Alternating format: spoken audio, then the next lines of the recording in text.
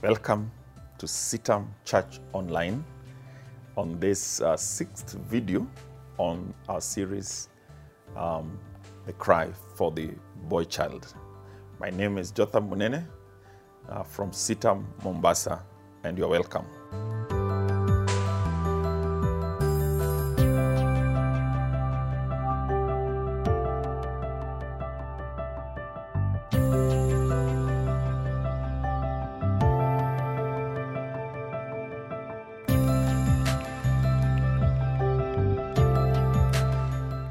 What is the state of men's ministry in church? And I don't mean the men's gathering together for fellowship.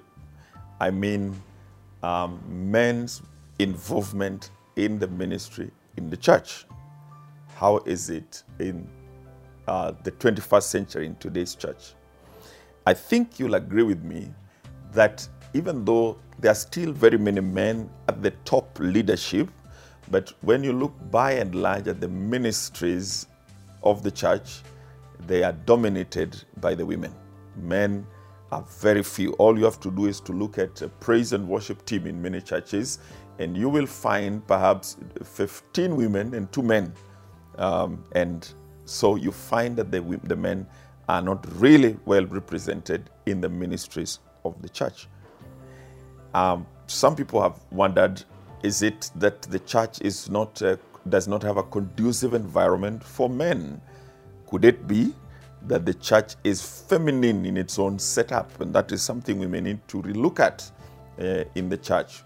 Things like the ambience, things like the decor around the church, things like the program, the type of music. Is it all appealing to the feminine gender? People have asked that. But again, the men are involved mostly in the planning of these things. So how is it that it tends not to favor or at least appeal to them? Of course, then as men who are involved in church leadership, those are areas we need to look at. So I have also observed that many ministries are now being led by the ladies. Not that there's anything wrong, but we need at least equal representation on the part of the men. Part of the reason men are not involved is fear. So fear is a tool that the enemy is using in the church to keep the man out of the ministry. So he's killing the ministry in the name of being shy, in the name of being afraid, in the name of being, I just want my space, by saying that let me just come and worship. I don't want to get too involved. I'm already too involved the rest of the week. But did you know that men can teach Sunday school and teach very well? And if the men are not there, who's going to teach your children? By the way, if anybody has sons and daughters that are going to Sunday school, it is my firm belief you should get involved, either as a helper or a teacher, at least once in a while, or at least get involved in the planning, in the other activities that are involved in the talking about the curriculum. You cannot just dump your children and leave them with people and just go and enjoy yourself 52 Sundays.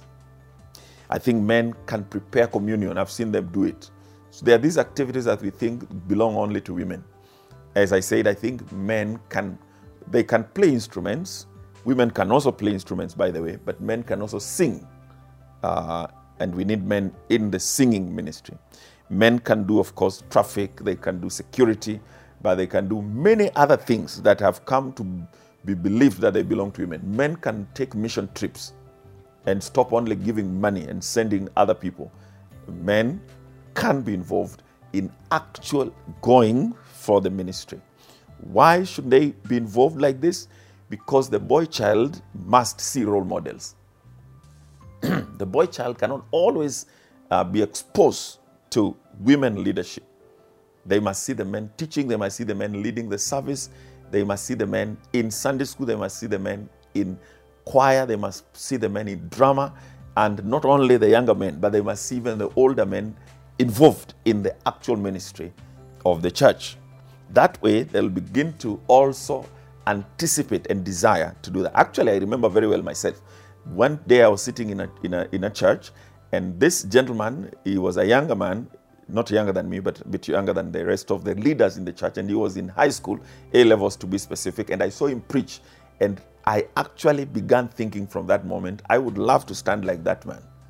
So please take a risk for the sake of your children, for the sake of the boy child, and do something. Get involved. Talk to your pastor. Tell them how you can be involved. Don't wait to be called. Come up with ideas, with the things that you can do. And I'm sure if they don't agree with one of your ideas, they will agree with the second one. Women are actually asking for male leadership. Let me end with a story of a judge in Israel. Her name was Deborah. Now, this is found in Judges chapter 4. Let me read from verse number 6. Then she sent and called for Barak. Now, Deborah is a woman, Barak is a man. You know, Barack Obama, for example, Barak. Barak, the son of Abinoam from Kadesh in Naphtali, and saying to him, has not the Lord God of Israel commanded, go and deploy troops at Mount Tabor? Take with you 10,000 men of the sons of Naphtali and the sons of Zebulun, and against you I will deploy Sisera, the commander of Jabin's army, with his chariots and this multitude at the river Kishon, and I will deliver him into your hand. And Barak saying to her, if you will go with me, then I will go. But if you will not go with me, I will not go. So, this is what Deborah said in verse 8. I will surely go with you. Nonetheless, there will be no glory for you in the journey you are talking, for the Lord will sell Sisera into the hand of a woman. She is saying, I want to see the man take his role. I don't want you to coil back and start saying, I can only go if the woman leader leads us. By the way, the other area we must see men, is also in the area of prayer and intercession. You can't say that's a feminine type of thing. No, men must get involved and they must accept leadership and they must stop running away, because Deborah is going to say, okay, I will go, but then you will not receive the reward because you refuse to take your place as a man. So I think that if we take seriously our role, and not to push women aside, but be available, be there. Even if women are leading, support them. Don't leave them alone and just come out to church late and appear there. But be there, be involved in ideas, be involved in ministry, be involved in doing the work that needs to be done, so that the boy child's image and hope and anticipation for ministry is not killed because of our lack of involvement. Thank you for watching. My name is Jotham Munene from CITAM Mombasa. And by the way, CITAM Mombasa is located on Greenwood Avenue in Nyali, near Nyali Police Station. We want to ask you to respond to this video.